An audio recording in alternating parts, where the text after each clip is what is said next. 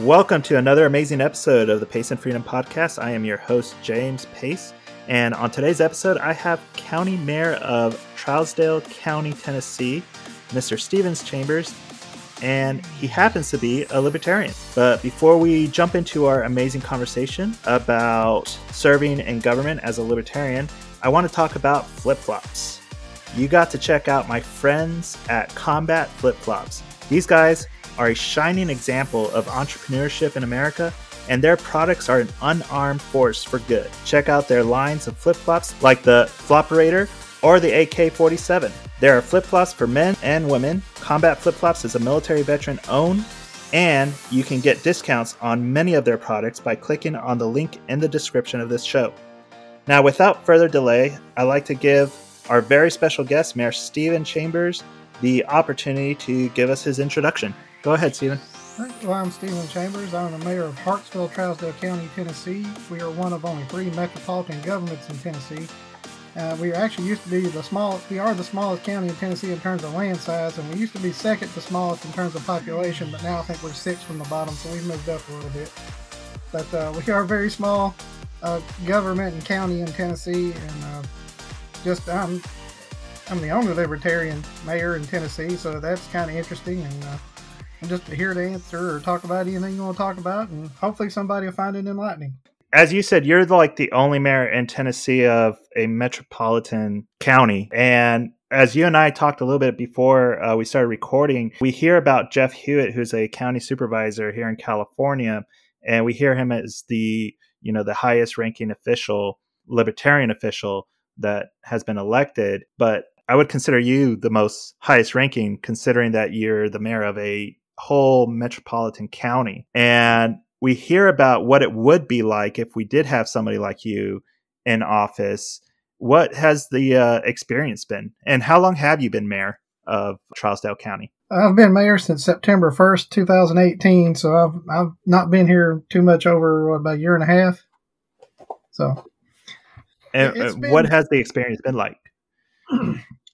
In some ways, it's been very eye-opening. I'd had some experience in helping a state representative beforehand, and I'm an attorney, so I did have some experience with government beforehand. So there's some things that haven't surprised me, but there's been other areas that really do surprise you, especially some of the things that the citizens think the mayor can do and don't realize that you don't have that authority or that power to do so. So I think we had one woman wanting me to send the Public Works Department out to her house to fix her cable. I had to explain to her that we can't do that. So some of the requests you get are kind of surprising, but one of the things that's really surprising is just how little some people that interact with government really understand how it functions. So that's been kind of surprising. Yeah, it always surprises me as well when I talk to people and they talk about elections. We focus so much on the executive offices, right? Mayors and presidents, governors. And the people expect so much from these offices and don't realize that they don't have the overall power.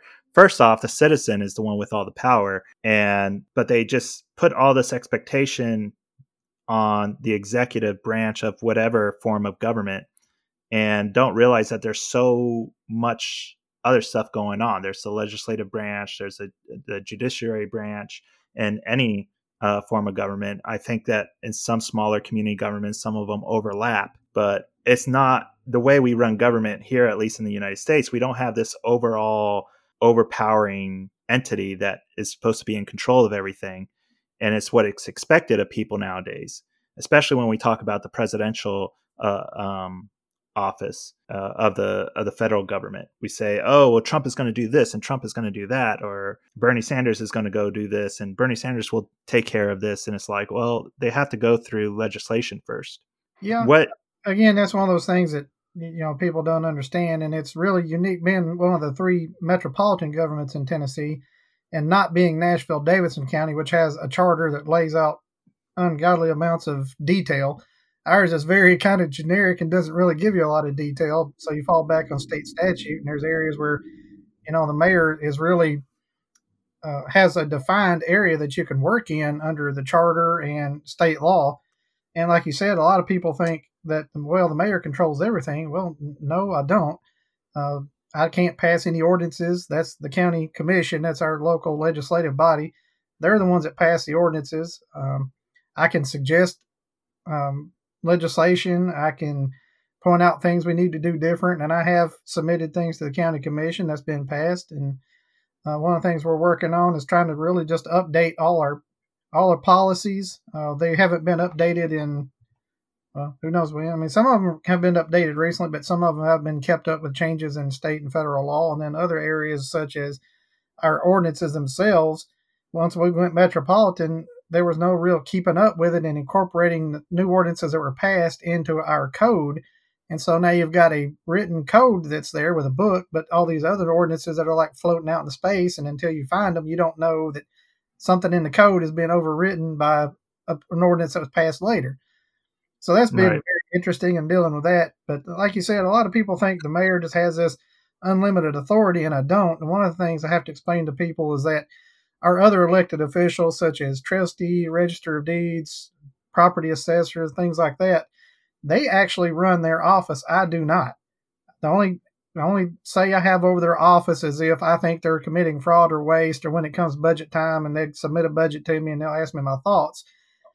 But other than that, I don't control that, just like I don't control our highway department and I don't control our sheriff's department.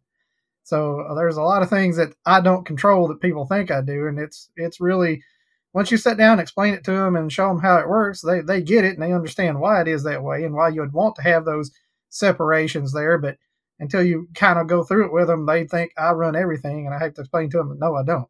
So that's been interesting to see. Did you find that, for yourself as well, that there's a lot of things that you don't have control over once you were elected, or you pretty much had a good idea of what you were allowed to do and not allowed to do? I had a good idea overall. I kind of had a good idea of what I was allowed to do, what I wasn't allowed to do. There are some small things here and there that, you don't realize you can or can't do until you actually get in there and start asking questions. But I came in not wanting to be the bull in the china shop. I wanted to come in and really learn what I was doing before I started to do, a lot of changes. I wanted to make sure that what I was doing is actually even legal. So that's, like I said, that's been kind of eye-opening, some of those things, but there's just been really small things here and there. It's not been anything major that I found out I couldn't do. This COVID-19's kind of thrown us all a curveball, because there's not real, under the state statutes, when you do like states of emergency or what the mayor's emergency response powers are, it's really kind of vague.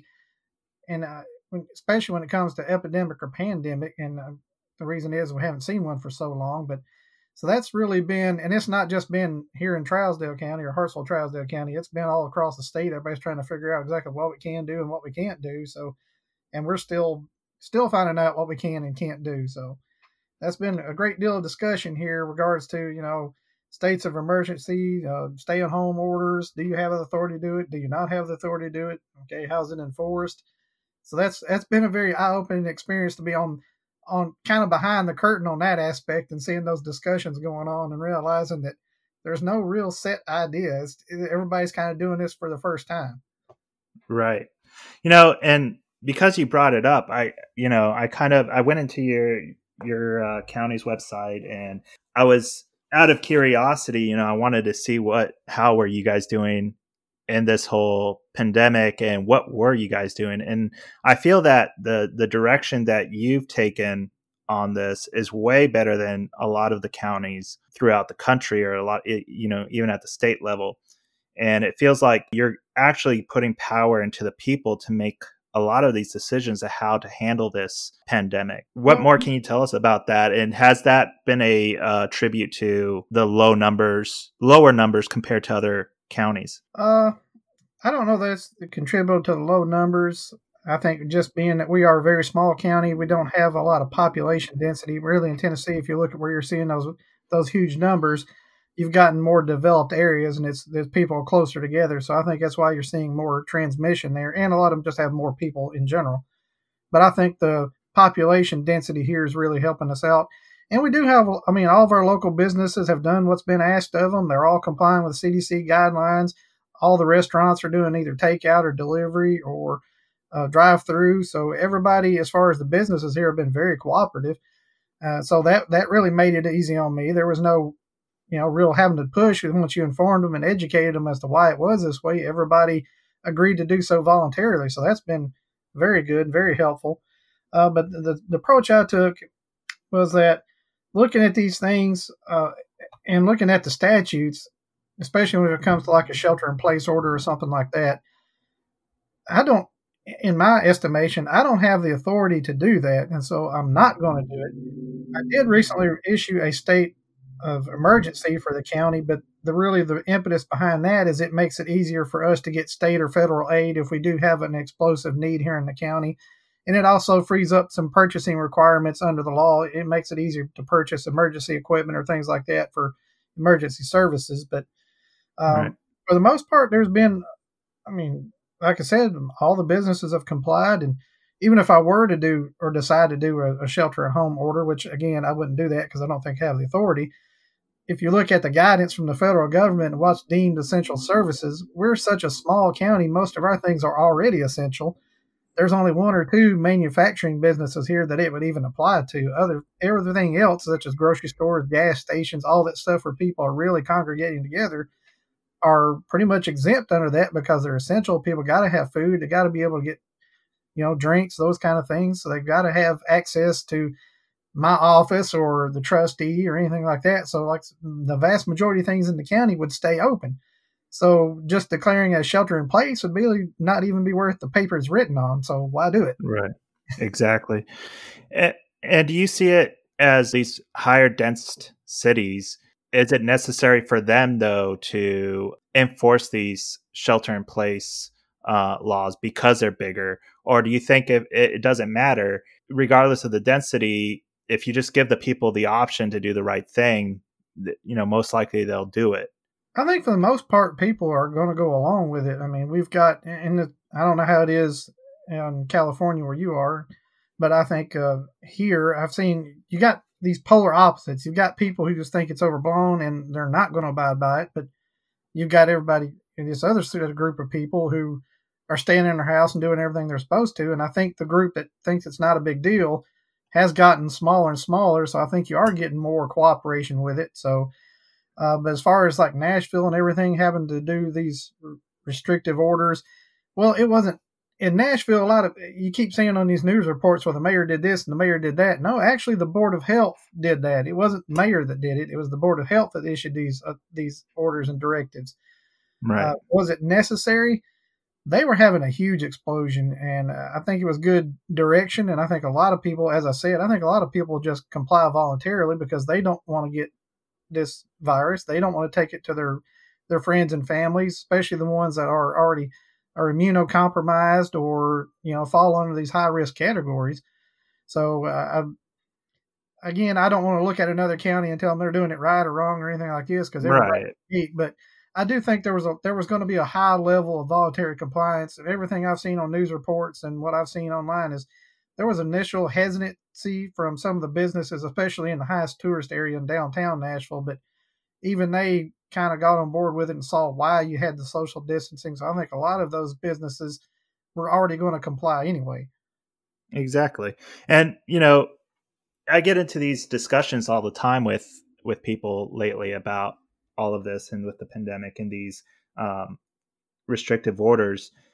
And it's gotten to the point, where I don't know where people are getting necessarily the information. Maybe I'm getting my information from different places than they are. But as you said, I don't really see people not cooperating and not collaborating. Everybody that I know personally, regardless of where they're at in the political spectrum, left, right, libertarian, have been very cooperative in trying to stay home when they can. If they're essential personnel, they go to work, and we're not having these huge gatherings. Even the Libertarian Party here in San Diego has decided to, on their own, to do the meetings online remotely and without having to be told to, getting people where they're to the point it's like, oh my gosh, it's so scary. There's so many people falling ill. There's so many people dying. We need the government to issue, martial law, essentially. It's like, well, where are you getting this from? Where are you getting that we need government to forcefully restrict people from doing the right thing or or not doing the right thing, whatever the case may be, when you're at home, aren't you? So what are you worried about? Yeah, I think, as I said, I think if even if I look here in Trousdale County, we had an issue with some people being at the park, but even if you looked at their numbers, they're actually a very, very small percentage of the population. Most everybody else is doing what they're supposed to be doing. So, Right. and some of these people, I think if they just knew more about it, that's one of the things that I've tried to explain to people. And I think maybe sometimes I've gone a little bit too detailed and kind of scared some people, and that wasn't my intention. I was trying to inform them what, as far as what I can tell, looking at the CDC and other resources that are available online, looking at it, I was just trying to keep them informed as to what this is. When you really get into the statistics of it, it scares some people, and they're already, like I said, already doing what they should do anyway to try to, protect themselves and their families and whatnot. So I think like I said, I think you were going to see that voluntary compliance just out of self-preservation or preservation for their loved ones. I think you were going to see that anyway, but you've got a small subset of people who just either feel they're invincible or just doesn't. I think it's overblown, but I think as we get further into it, and unfortunately, I think as we see more and more cases, especially in our area, even though we're all small, we went from 0 on Saturday to now we're up to 5, and we've had, unfortunately, one person who had it passed away earlier today. I think you will see that kind of set in, that this is kind of a serious matter, and we Right. need to be treating it such. So I do think you're going to see a lot of voluntary compliance, and it's when you get in that enforcement side, even here in the state. I mean, I know there's a lot of people, and especially doctors, are wanting the governor here to declare a safer at home, but even if you get into that level, again, people have to go out and get food. They have to get these things. You can't declare, like you said, a martial law, and you can't have your state troopers or your police department come in like they're Gestapo and shut everything down. It's not going to work. I mean, if you look at Right. here in Trousdale County, we have 11,012 according to the last census estimate, but that includes about 25 to 2,600 people in a state, actually a private prison here in the county. You take those out, we're about 85 to 8,600. If you've got 85 to 8,600 people against 18 deputies, and that's the entire police department, that doesn't include, breaking them down into shifts. Those numbers don't work out for you enforcement wise. You're going to Right. need a lot Right. of voluntary compliance.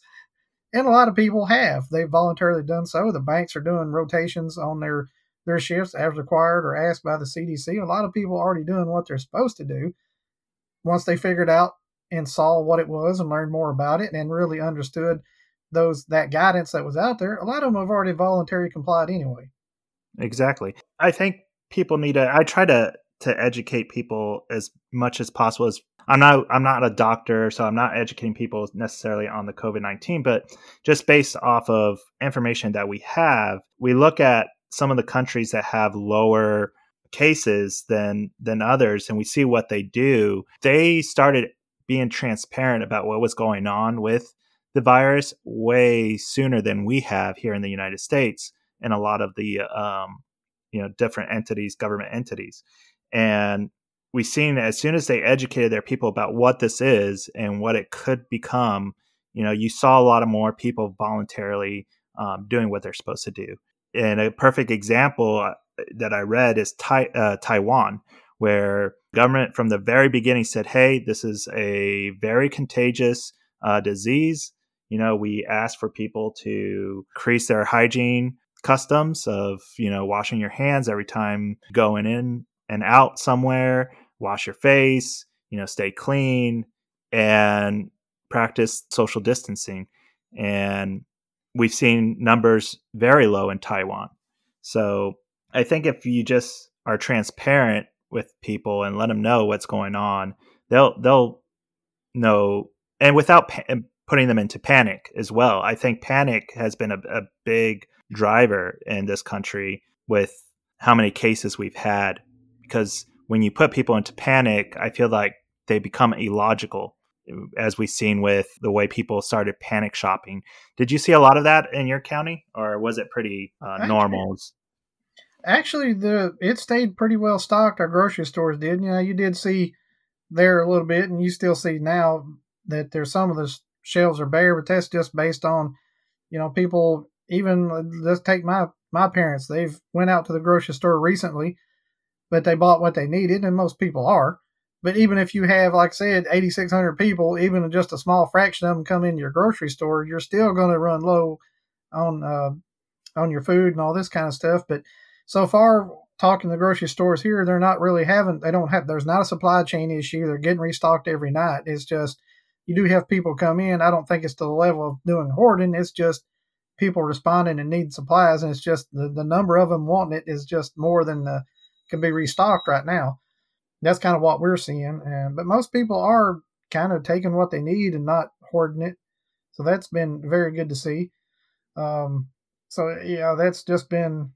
You hear different stories in different places, but here I've really been kind of. I hate to use proud because that sounds kind of. I don't sound that way, but you are proud of how your community is reacting to it, and I've been very proud of Trousdale County and how they've reacted and how I think they will continue to react and face the challenges as we go forward. I think we're going to do. I think we're going to do really well. Unfortunately, I think we are going to have more cases show up. Just seeing how contagious this is, and especially when by the time you get one test positive, well, that could have been getting the results back is days, so you could already have spread before that. And I think right now you're seeing a lot of positives because that's already been spread. And that's why, if the social distancing, it's going to take time. I think we will see that flatten that curve a little bit, but it's just going to take a lot longer than people thought. Just looking at, as you said, talked about Taiwan, or if you look at other countries that have really put those measures in place and been more strict on it, you still took 2 months before you saw that curve starting to flatten out. Right. So if you're thinking 8 weeks, and here in Tennessee, we're now 2 to 3 weeks into it, we've got a little ways to go. Right. But I do think people are doing what they're asked to do, and I think you will see that flattened out. I just think we're going to have to go through a little bit more of adversity before we see that happen. Right. I think, you mentioned adversity. I think we become stronger after adversity. And I think we will reach a new, we talked about this on my last episode a little bit about a new normal. And I think we've learned a lot from this pandemic of kind of different ways that we can do things that might be more beneficial. Listen, for example, the working from home, there's no need for you to be in at a actual office. You can work from home, and that saves money for the company. And we'll probably see a lot more of that now. Hygiene practices, I think, is going to change probably after this. I think people are going to be a lot more clean, at least for a while after this. So, yeah, and I was talking to my wife the other day, and I've talked to some other people, and we're all kind of agreement. We're kind of looking at it, going wondering what kind of changes in society you're going to see after this. After let's say 2 months of eating at home and doing all this stuff, and like you said, businesses letting people work remotely. Well, if they've let them work remotely now and they've already built that infrastructure in place, they may look at it and say, well, it was actually more cost effective for us to let them work from home versus be here where we got to have electricity to run the HVAC system and lighting and power their laptops or whatnot. So I do think you're going to see changes going forward. Exactly what those are going to be, I think you might see more work at home since a lot of the infrastructure will be in place.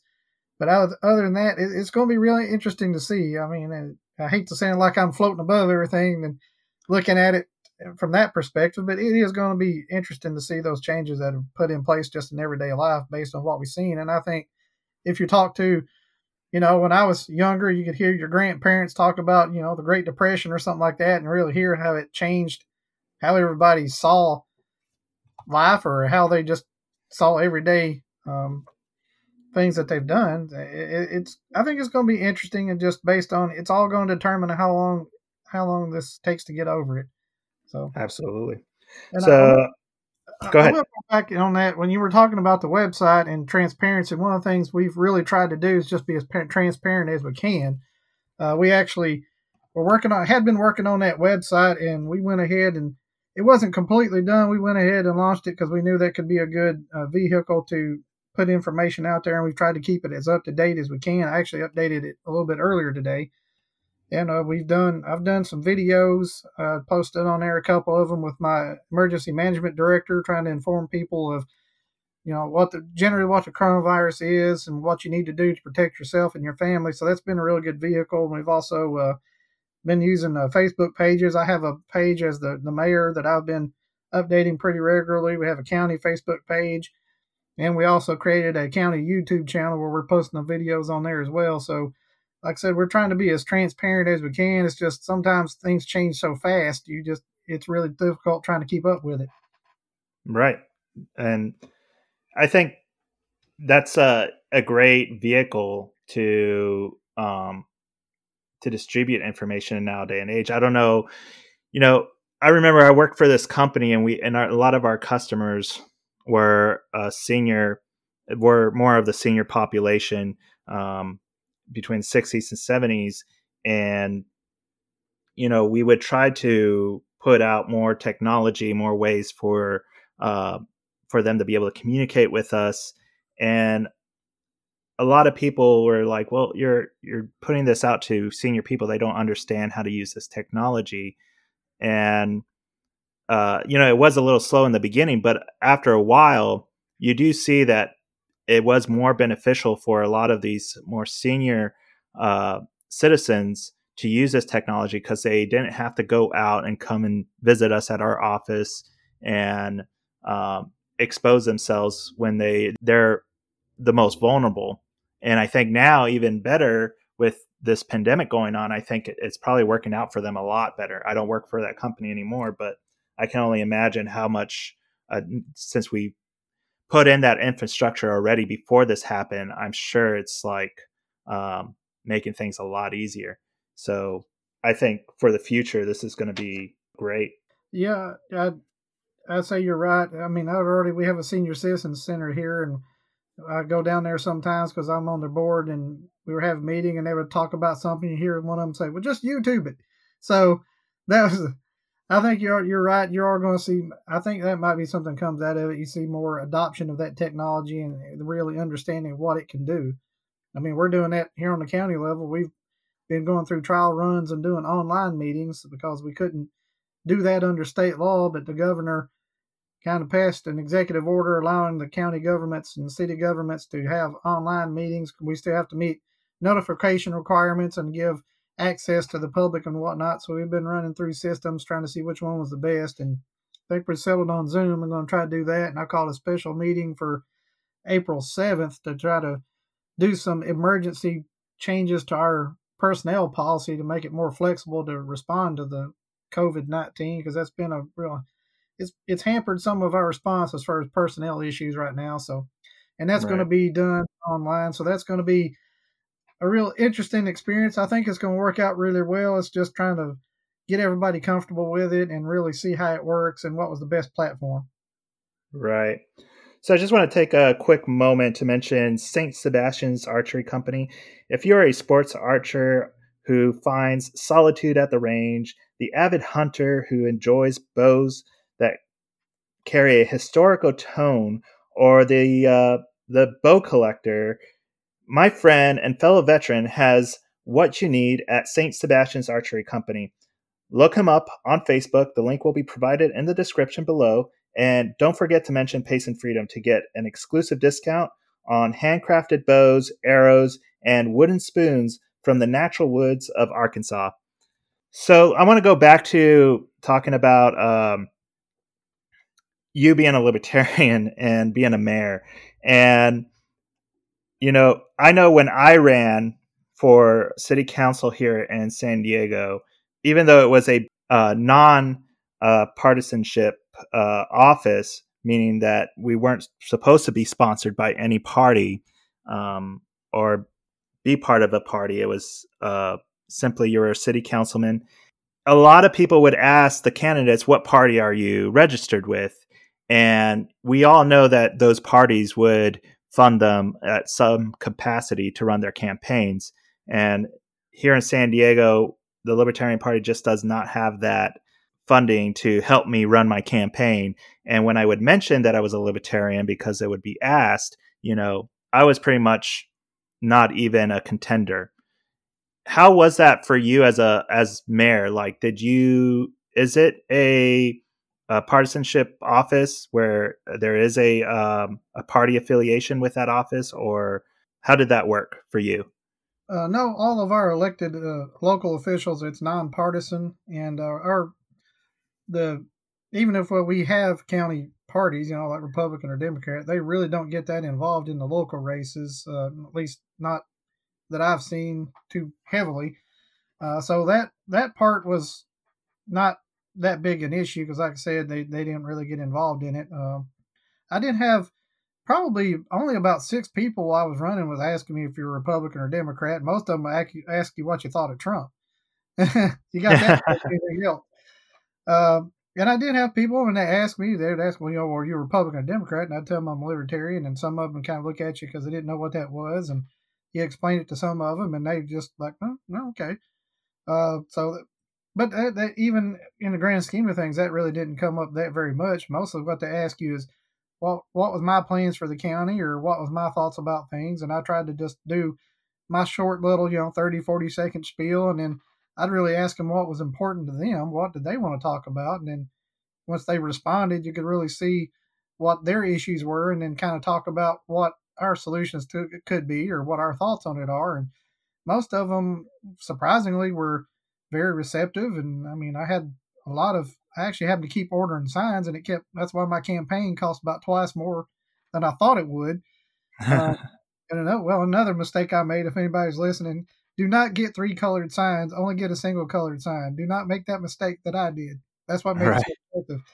But so from that perspective, it really wasn't that difficult. And I understand, and I've talked to other people in places here in the state, and I understand that it's not that way other places. So I think it's just very fortunate. I think it had a unique set of circumstances here that just really allowed me to win, because I didn't expect to win. I don't have a lot of family here, and the incumbent I beat has a lot of family, and so it kind of surprised me. I think I was just as surprised on election night as everybody else was. And what we talk about, what would it be like if we had people in higher offices, even in the community level, local level, to have a libertarian in office, and what kind of changes do you think that your constituents, your citizens, have seen in comparison to kind of the more traditional Republican Democrat? Well, I've tried to be very open and transparent, and that's something that I'm starting to see across the state. A lot more mayors and everything are starting to embrace the online platforms and really increase transparency. I started streaming the county commission meetings using my phone or my Surface Pro, which I'm talking to you on now, and we're streaming it to Facebook as much as I could. Facebook didn't always want to cooperate, so it didn't always work. But a lot of people, when I first started doing it, especially some of the county commissioners, will say, well, nobody's going to watch that. Yet I've had videos that have gotten between 2,000 to 3,000 views.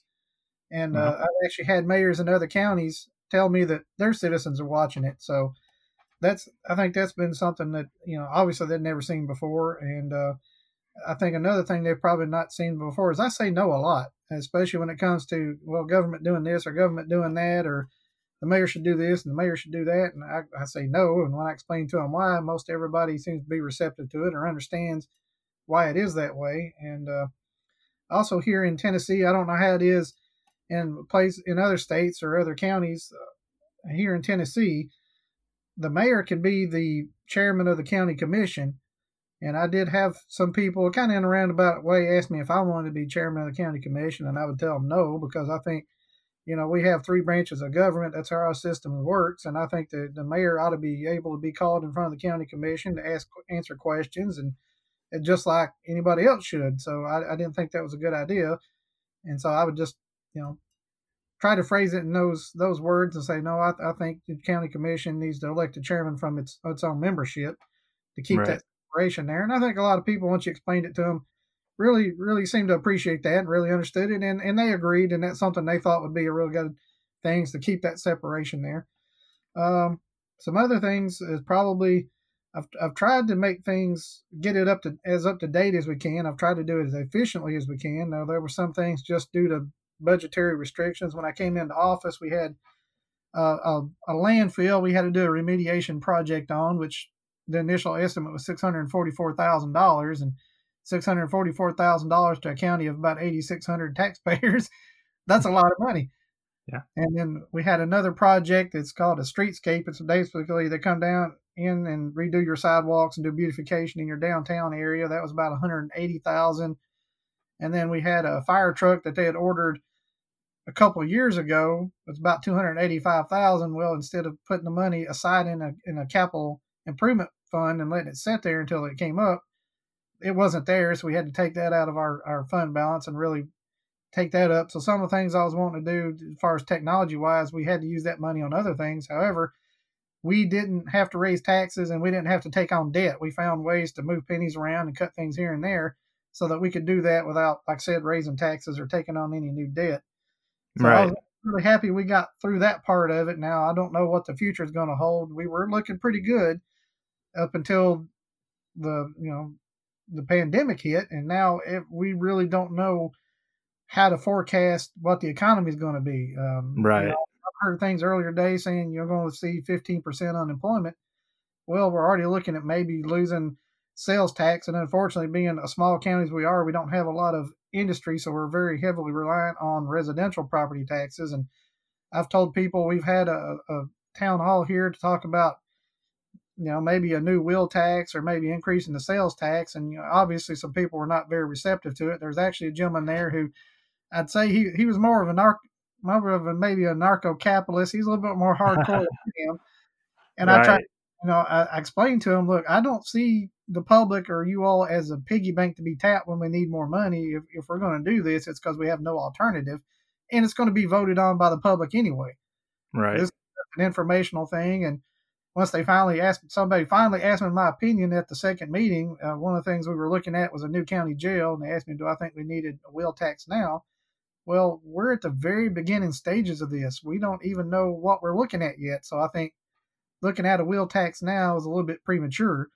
Right. So I hope that some things people have seen, and I try to be just as open and honest as I can. And even though I don't agree with some state laws or some things like that, I try to abide by them, and everybody seems to really respect that. And I try to explain to them when they want to know, well, how can we change it? Well, you got to either, if it's a county ordinance, you got to talk to your county commissioner. I would tell them how they go about that. I've explained to some people that want to propose legislation how they would need to go through that process, how that would work, and they seem to be very appreciative of it. When you explain to them how the system works, they usually leave with a smile on their face and thank you for taking the time to explain it to them. So I think that's something that hopefully people have really liked, and I've tried to do that. And even if I get down here in a couple of years and they decide I don't need the job anymore, that hopefully they still have some thought that maybe they appreciate the way I did things. Right. I just would think it would be so amazing for, what if the federal government, what if your state government was as transparent as you're making your county, how much more accountability there would be on money, on the economy, on just the corruption in general of government. And we already see this. There's a lot of, as you said, counties that are trying to embrace this more transparent using technology. And I've seen it where it actually bites them in the butt as far as, they get caught doing things that they're not supposed to be doing.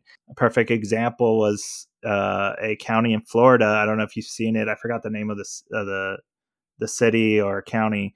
I actually emailed them and asked them if they wanted to be on the podcast to talk more about it. But they had their commission meeting on Facebook Live and on YouTube Live, and things came to light that people did not like and are now trying to hold the mayor accountable for it. Is this the video where one of the, I think was it an alderman or city councilor or something like that? Yeah, city councilor, yeah. And he kind of goes off. I guess the mayor's running the meeting is telling her she doesn't have the authority to do this and that, and it gets really heated, and she kind of says meeting's over or meeting's adjourned for a short while or something. Right. My wife found that online and showed it to me, and I was watching it, and I was just kind of, I don't want to say dumbfounded. That's probably not the right word, but I mean, I can understand his frustration, and if I were to do something like that, if somebody wanted to get mad at me, I could completely understand. I mean, I've made a couple of mistakes here and there, and I've tried to, let people know, hey, I thought it was this way, and it turned out to be another way. I apologize, and I tried to do what I can. And most people so far seem to accept that and understand, hey, mistakes are made, because a lot of this stuff's new territory for people. Right. But no, and that's, again, I think if you got, and this is from my perspective, I don't want to say, oh, the mayors need to do this. It's just me personally, my perspective. I like that separation of your government. I like that separation between your branches of government. I think that the legislative branch is there because they represent more directly the will of the people, and the executive branch ought to be able to be called in front of them and, answer questions and whatnot and be examined just like anybody else. And so that's one of the reasons why I don't want to be county commission chairman. And I do think that, as you said, you try to make it that as representative to the people as you can. And that's why I try to be as open and honest as I can. If people ask me a question, even if I don't agree with what it is they're trying to do, if they ask me how they do it, I tell them as far as how the process works. And I don't try to influence my county commissioners, which probably makes me a bad politician, but I don't talk to them outside of meetings. If they ask me a question, most of the time they're asking me to explain something in more detail, or they're not asking my opinion, and I don't give it to them. I explain to it how, if it's a proposal for something, I explain to it how it would work, or if it's a state law, how it works. I don't give them my opinion unless they specifically ask for it. And most of them seem to really appreciate that, because I'm not trying to browbeat them into doing things my way. I'm not trying to, force anything down their throats and get it done my way. I just say, here's what I think we need to, I'll propose something to them if that's what it is. Or if they've got a question about, hey, I wanted to propose this, how do I go about it? I try to be as open and honest as I can and try to explain things to people, whether they're in one of the county commissioners or just a citizen that comes in and wants to ask me a question. And I think so far I've had really good response to that. There's only been one or two people that's left my office mad, and that's because they were mad at another official and didn't get what they wanted from me. Right. So as a libertarian and, operating as a mayor, do you see that people are more curious now on what the libertarian movement is, or do they still kind of have that expectation of they feel that they need more government? It kind of really depends on what group of people you talk to. One of the things I've seen is there are a lot of people who think that there ought to be a lot of government involvement. And one of the things dealing with is, especially when you get to like dealing with the homeless population, which thankfully we do have some, but we don't have a large amount. And people say, well, the government ought to do this and the government ought to do this. And really how it works here in Tennessee for a lot of counties is they have, whether it's the Room and the Inn program, or there's other religious organizations or other just civic organizations, they really are the ones that deal with that issue. It's not really the government here. So there are some people who think, well, they ought to do this, the government ought to do this, when you explain to them why I think it shouldn't, or why that would be a very bad idea. Sometimes you get people to agree with it and sometimes you don't.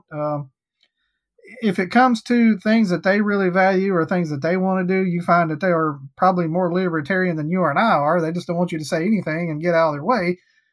But when it comes to things that they think other people ought to do, well, then that doesn't seem to apply.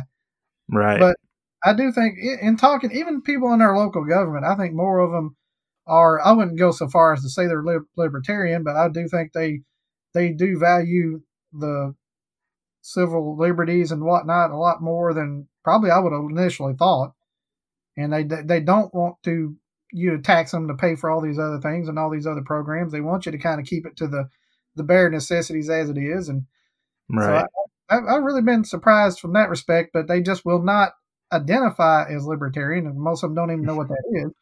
Right. But where I see you lose them is when you start talking about, or in the past, I think it's kind of changing now, when you really when you talk to them about drugs and the war on drugs and this kind of thing, and that's where you really start losing some of them. But when you kind of explain to them, well, look at Prohibition, how'd that really work out? I mean, you got Al Capone and the Purple Gang and Lucky Galliano in New York, and the Valentine's Day massacre was because of prohibition, because they were fighting over territory, and we've outlawed these drugs, and now we've got MS-13 and all these gangs that why because they're fighting over territory to sell the illegal drugs, which I think if you could legalize all that stuff, you might see a decline in violence, you might see a decline in overdose deaths, you might see all these things, and really dealing with looking at nonviolent drug offenders in our local jails and whatnot. As I've talked to my local sheriff about this, he's very supportive of trying to get things into the jail, and he thinks maybe we have went a little bit too far on the incarceration side. And I've really been surprised in some of the meetings I went to dealing with our jail population, which, like other places, has exploded. Right. A lot of the sheriffs and even the other county officials and mayors and all this stuff have gotten to the point where they say, we can't keep locking people up. Something we're doing is not working. We've got to change things. And we're starting to see more programs to get people into rehab instead of stick them into a jail cell. And also the realization that some of these people that you're picking up for a drug offense are taking the drug because they're self-medicating because they got an underlying mental health condition. You're starting to see recognition of that, and then trying to get them the help they need. And the thought has really started to sink in that a jail cell is not the best place for somebody who has an underlying mental health condition or an undiagnosed mental health condition. That you see that quite a lot. But also these people who, if you put them in jail, if they had a job, now they've lost it because they're sitting in jail, and now they've gotten on this revolving treadmill that they get out, they can't get a job because now they've got possibly a criminal conviction. And if you're a very remote rural county like we are, we don't have any public transportation, so now they don't have a driver's license or something like this, so they can't get a job. And now they end up back in jail because they couldn't pay their fines or fees and this kind of thing. So I think everybody's starting to realize we can't keep going down that road. We've got to do something different. We are starting to see that. More work release programs that they would actually have go to work at a job. They earn an income that goes into an account that pays off all their fines and fees. And then some of them are even leaving jail with money in the bank that they never had before. Right. Some places are setting up, housing or transitional housing. They want to get out of jail. There's this transitional housing they go into, and that's working with landlords to get them to agree to it. But really, this realization that we've got to do things different. We've got to do more of, instead of being a punishment, it's got to be more of a kind of rehabilitation, or at least if you want to go back to, I think, maybe in the early 1900s where you had this discussion of, is it going to be a rehabilitation? Is it going to be punishment? I think a lot of people realize we went down the punishment road too much and it's not working. Right. We go back towards the rehabilitation side because it's starting to really have a cost to society. And I think a lot of people have started to see that. Yeah, and I hear that a lot. I hear that a lot from local officials, and I hear it a lot from like the people at like local capacities.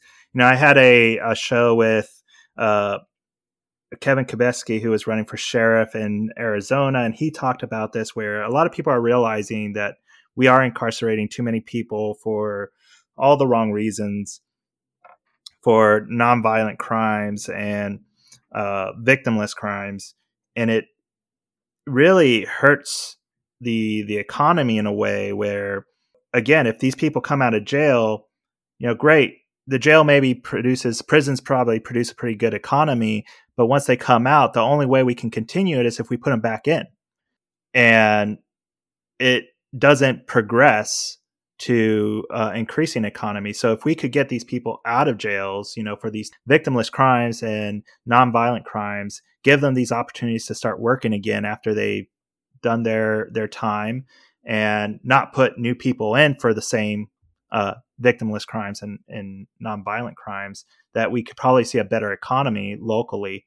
And I do see a lot of people realizing, oh, wow, yeah, the libertarian idea of less government and more working together as a community to get things done is there. But why isn't the Libertarian Party per se is taking advantage of that realization that a lot of these local communities have, and supporting more to get more local officials into office?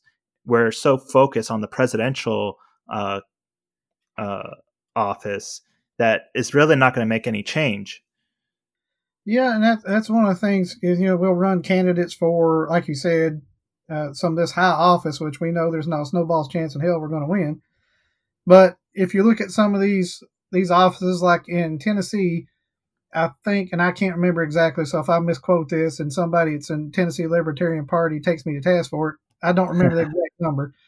But I think it's like somewhere between 45 and maybe 50 counties are nonpartisan local races. And give an example, there are some counties that, if you look at voter turnout and for the local races, you can get elected by if you get 100 votes. So if you take that into account and say, okay, if you went out and if you're in a district that has, like, say, Trousdale County, I think each of our districts has about 600 to 700 people. If you go out and knock on those doors, you can make at least 2 rounds on that. And then if you can get 100 people to vote for you, you're probably going to win. And we have 10 districts with 2 commissioners for each district. So all you got to do is get in the top 2. I think a lot of places are like that. If they look at some of these local races to see, really analyze it. What's the voter turnout? What kind of votes are you going to need to win? What's the sentiment of the community? How do they feel about these things? Just go out there and talk. Talk to people before you decide to run, kind of see how they're feeling about things, really get a lay of the land, and then look at those races that are winnable, those things that are attainable, and let's focus on those and build it up from there instead of trying to shoot the moon and then failing and going, oh, well, and then taking our ball and going home and crying about it. We got to look at these local races, and which I think I know the Tennessee Libertarian Party is really starting to get behind that and look at these local races and get together an effort to support the local candidates. And I think from what I've seen generally, and I can't tell you I pay attention every day to what the LP's doing, the national LP, but it seems like they've got that same sentiment. Let's get people elected in these local races across the country, and then build kind of, I don't want to say grassroots, but kind of a deeper bench, if you want to use a sports analogy, kind of build a deeper bench and get these people in office and let people see how we would govern or how we would put into place our ideas, and then let them decide from there. To look for higher office when they've got more of a name and people have more familiarity with what we would want to do or what these people's ideas are. So I do think that's the way to go, and I think I would be living proof of it. But again, that's for each county and each individual that is considering running. That's for them to look at. But I do think that could be a winning strategy. I think it would be a lot easier for the LP and the national LP to just really focus on these small communities. And if we're not being seen nationally as, oh, we're putting somebody up for a president candidate, or, we're not doing as well, they should find the victories in these small communities and use them as a narrative, and later on really focus on the higher offices. It's just my kind of thought to it. Building that foundation first. We don't have a foundation. We don't have that many examples. You're a great example, but we need a lot more, I think, for people that really want to elect a governor or elect a president or elect a congressman into office as far as libertarians go. So, yeah. I think, like I said, I agree with that strategy. And the Libertarian Party of Tennessee, I know that's really a route they're taking. They're putting together a committee to really do candidate support and see how we can get some of these more local people elected and focus on those races that are nonpartisan or very winnable.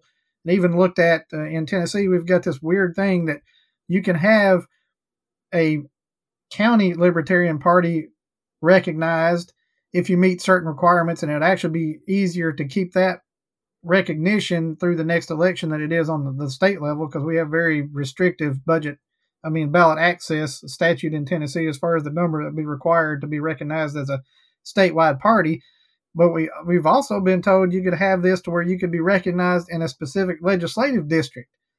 So right. It's this weird kind of thing, but I think if you would focus on those and get some of these local races, look at some of these county parties, which they are working on getting these county parties in place, and really focus on those. And like I said, build it up. It's not going to be something that's going to happen overnight. You're not going to go from, we had a mayor elected 2 years ago, that now we're going to have somebody that has a real good shot at winning governor. That's not going to happen. Right. But you got to take those wins where you can and really focus on those winnable races. And I think if they do that, I think you'll see a lot more people getting elected. Just got to realize that, yeah, you've got to do your research, map out how you're going to campaign, have your strategy in place, and have that good feeling for the receptiveness of the community. And I think you will see a lot more wins. Yeah, definitely. Do you mind telling us who, if anyone, you would like to see as president as far as the candidates that we are putting up in the Libertarian Party? I'm not going to be presumptuous enough to tell anybody how they feel about that. I mean, I've been. Fair enough. All right. Do you want to give us a plug-in? Bring some tourists after this pandemic is over to Trousdale? The county seat, or which would have been the county seat, is Hartsville. We are one of the smallest. We are the smallest county in terms of land size in Tennessee. We're sixth smallest in terms of population. We're located right on the Cumberland River. Actually, the world walleye record was caught in Trousdale County. So we have access to the Cumberland River. We have good fishing. We have it's very scenic, have hills and mountains and that kind of thing. Very historic community. So look us up on a map. Go to TrousdaleCountyTN.gov. You can find some more information there. That's our new website. It's only been online for about 3 weeks now. Or you can just do a general search for Hartsville, Tennessee, and kind of see some of the history we have. And if you want to stop by and go to 328 Broadway and ask for the mayor's office once all this is over, because we're closed to the public right now. But stop by and see me if I'm there. If my door is always open, people walk in all the time. So just walk in and ask to speak to the mayor, and I'll talk to you and answer any questions you got. And if you're looking to locate a business there, we also can help you in that respect. So again, I just really want to thank you for having me on and giving me that opportunity to pitch my community and talk about my community, because I'm really proud of it. And so thank you very much. I hope it's been somewhat enlightening and not too disappointing to anybody that was listening. No, not at all. I mean, I think it's very interesting for a lot of people to hear what it's like to have a libertarian in office. We don't see that many. We don't have that many wins, but when we do, we want to hear about it and see how it's going and see if, it's worth fighting for. And I think you're a perfect example of that, of why we should fight for these offices, these local offices. So, and I greatly appreciate having you on, for you accepting my invitation, and it's been an honor. Oh, well, I don't know how big an honor it was, but I appreciate you having me on. A lot of people, when you think you're elected a mayor, and they think it's a real big deal, and I'll give you I won't make up too much of your time, but one of the first things I did after I got elected mayor, I went to a convention in Chattanooga, and I don't stay at the convention sites because I don't want to use that much of my travel budget. So I stay at like Red Roof Inn or something that I can find fairly cheap. And I went into this one and I had my form there. It's my tax exempt form. And I gave it to the young lady behind the counter, and she looked at it and asked me, what office do I hold? And I told her I'm the county mayor. And she was just like, well, I've never met a county mayor before. And my response was, yeah, it's glamorous, isn't it? To me, it's awesome. Not that big a deal. I don't see it as that big a deal. It's just something you come in, you do, and then when it's over, I'll go do something else. So, but it is somewhat overwhelming when you think about it. And to hear you say I might be one of the highest elected ones in the country, that just seems unreal when you think about that. Right. It's just kind of hard to really wrap your mind around. It's like, that doesn't seem right. Or really, me? Yeah. Are you sure? I'm pretty sure. I've done my research. I really think that you're the highest elected libertarian. So I would probably wear that badge with a lot of honor. So. All right. Well, like I said, I thank you for having me on, giving me the opportunity to kind of voice my ideas a little bit. And as I said, I hope I didn't ramble on too much, and I hope some people found it enlightening. And if not, at least they can give them something to be upset about and tell me how I'm doing it wrong. There you go. All right. Thank you so much, Stephen. All right. Thank you.